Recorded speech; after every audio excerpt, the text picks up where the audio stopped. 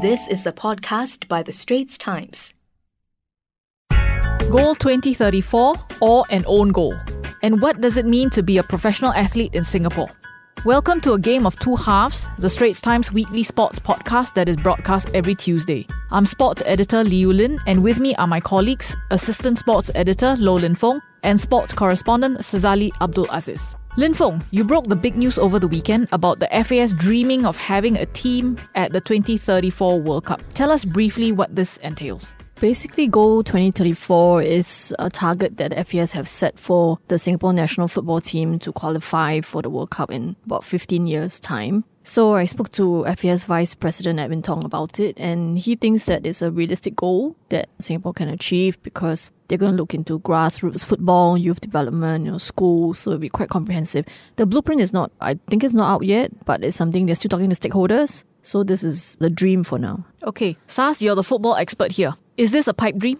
Well, I wouldn't call it a pipe dream in a sense. It's not unattainable, but it's certainly very, very difficult. I mean, you can see why there are skeptics. Just last month and earlier this month rather, I think the under-15 and under-18 national teams crashed out of their respective ASEAN tournaments, which Malaysia won, So people are saying that you can't get that right, you want to aim for the World Cup, which I guess is fair criticism. But then when you talk about the 2034 World Cup, these are not the players you're talking about. Maybe some of the under-15s, a couple of them might be in that team in 2034, but they're looking at players who are now maybe aged between 8, 9 and 13. That they will be in their peak in 2034. And I actually think it's workable because 15 years is both a long time and a short time. It's a short time if you talk about getting things right and getting things in place and getting it functioning well, and producing that pipeline of talent that we've struggled to for so many years. But it's a long time in a sense, it's over so many years, So I think Active SG is a huge factor now, which we didn't have in 1998. Active SG is obviously run by National Sports Agency, Sports Singapore.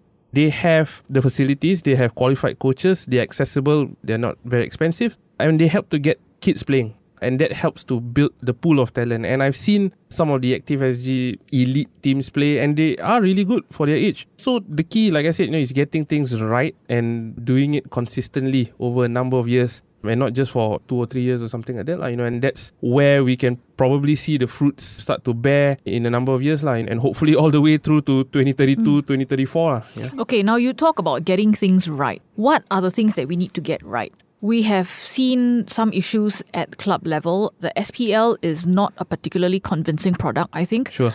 I know it's a reinvigoration of the S-League, but I don't think the numbers are terribly convincing. I don't think the performance is terribly convincing, right? So what basis are you going on when you say this is not a pipe dream? So what are the things that we need to get right? Well, Lin Feng and I were just talking about this a bit earlier, where the SPL is, let's face it, in 2030, we're not going to be paying our SPL footballers $30,000 a month. So the players, or rather the youngsters whose parents are now saying, don't play professional football, there's no money in it, it's still not going to change in 15 years. But what can possibly change is more opportunities for our players to play abroad and better themselves and get better salaries. Just like what Iceland did, basically a huge chunk of their team are applying their trade overseas. But how to get to that level is another question, and obviously when we say overseas, we're not saying the whole squad play in Malaysia, because we have a bunch of players playing in the second division in Malaysia, which would be comparable to SPL standards. Ideally, in a decade time, we can see players playing in Japan, in the top tier of Thailand at the very least, which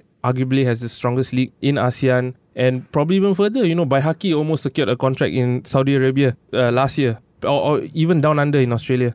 So maybe what we need is a shining light, one player to sort of show us it can be done. We've had some youngsters who have shown the courage to go abroad at 16, 17. Mahathir Azman, who spent a couple of years in Brazil, and Adam Swandi, who obviously famously went to France with FC Metz. Both of them have picked up knee injuries and various other reasons. But like I said, if there are more going abroad, the chances of at least 1 or 2 of them being successful is higher. Yeah, okay. I think also the issue with football is also the same for a number of sports. How do you keep these young athletes in the sport? So SPL is one option, not a great option at the moment. According to what some of the current footballers say, it needs to get better. But I think other than professionally, there also need to be certain milestones that the team has to set in order to convince people that we are on some way to getting to the World Cup in 2034. Like say under 23 tournaments like SEA Games. Sure. You know, we should win a regional gold medal first. You know, before you win a SEA Games, you win Asian Games or make the AFC Asian Cup. Then people will actually be convinced that maybe we are on the right path. In that Which sense. I mean, I have to admit, I find it a bit strange that the target is to go immediately look at the World Cup because we haven't ever qualified for the Asian Cup. The one time we played, we were hosts. So I think that would have been a more prudent target. But then again, sometimes in sport you have to Aim high. And make ambitious, audacious even statements and try to get there. Okay, how much financial backing will this probably require? Are you concerned? Because I recall from Goal 2010, there was a lot of financial backing for Goal 2010. And the thing is, in Singapore, the corporate sponsorship pie is finite. And if I recall correctly, Goal 2010 took up a lot of that, and some of the other sports were left struggling. I think it's better now, but I don't know whether you can give some insight into that. I think sponsorship is always hard for sports. You definitely have other sports griping about bigger sports like football, for example, getting a bigger share of the pie. But if you look at the budget that Singapore football works on compared to, say, Japan or Korea, there's always been a gripe that so much is like 10% of what Japan probably gets. So it's all, in relativity, it looks like a lot in Singapore, but not a whole lot if you compare with the rest of the world. But corporate sponsorship is always hard. So I'm guessing a lot of it will probably have to come from the government. So that really depends on who's on board. And Sasi Kumar actually gave this excellent comment yesterday when one of my colleagues spoke to him about funding, and he said, if you want to go to the moon, you need top scientists to build a rocket because you cannot get there on a double-decker bus. So that I think is a good indication of how much funding is really required.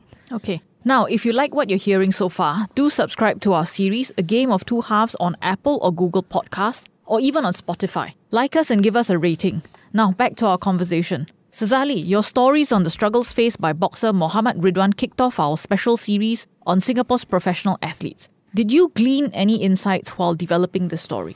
Yeah, well, I've been following Ridwan's career since he was an amateur national boxer. So I've seen him make the transition into the professional scene, and I know the struggle he goes through, both in terms of funding as well as trying to get the right level of coaching and the right level of support from promoters, right opportunities. So I hope I did him justice with the story, which I hope pulls the curtain back a bit and helps our readers understand what it means to be a pro athlete. And I really hope when you look at the athletes in our series, we have some people who are like Ridwan, who they have to juggle a couple of jobs. He manages a gym to sort of be a bit more comfortable financially. And we also have people like Joseph Schooling and Haris Harun who have lucrative deals either via sponsorship or salaries from, in Haris's case, from his club at Johor Darul Takzim. So different athletes face different challenges, and some are also trying to pursue their dreams while having families to feed. So like I said, I hope the series sort of presents the reality, of what it's like to be a professional athlete in Singapore. In your opinion, what more can be done to support our pro athletes?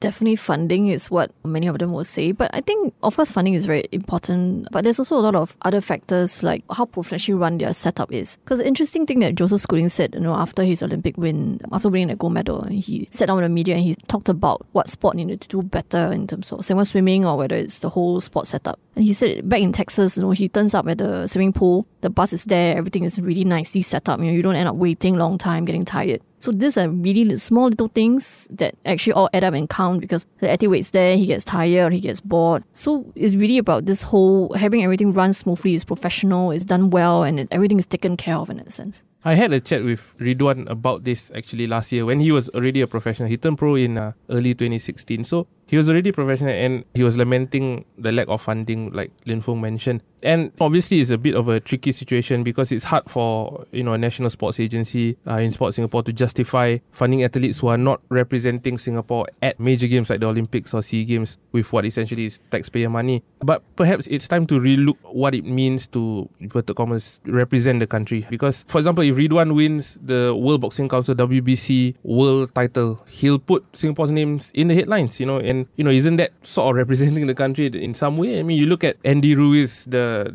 lot of people call him the fat Mexican boxer who knocked out Anthony Joshua a couple months ago. He was the toast of Mexico. He's an American boxer with Mexican lineage, and he's been touted as Mexico's first heavyweight boxing champion. So at the end of the day, in a lot of sports, if you achieve something, they look at your nationality. So I do count it as representing your country, and maybe, like I said, National Sports Agency can sort of relook at whether they might be able to help in some way with these pro athletes' needs. But the thing is about being pro is that technically you're on your own. Yeah, you're of course. Independent. Exactly. Right? Shouldn't be taxpayer And you're funded. supposed to earn from your professional career. That's where there's a very blurred line, I guess. So do our pro athletes do enough to then gain corporate support? Because usually you don't get government funding, right? Sure. That's the Correct. thing about Yeah. turning pro. But there's nothing to stop them from getting corporate backers, right? But in sport, we know, especially in the local sports scene where we don't really have a sporting culture, I get that it's difficult. But what more can the athletes do to sell themselves?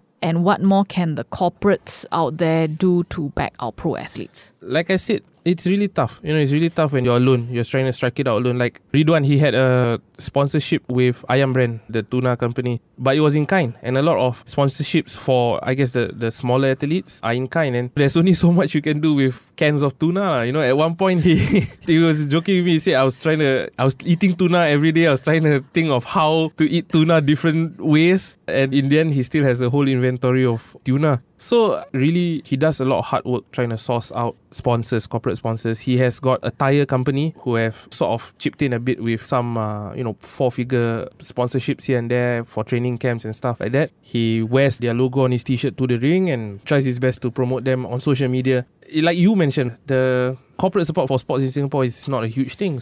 And it's tough already for NSAs, for large sports like soccer. Even the Singapore Premier League struggles to attract sponsorship. So what else? One single boxer, you know what I mean? One suggestion for Ridwan, maybe he could think about recipes for tuna, like how to cook tuna in many different ways.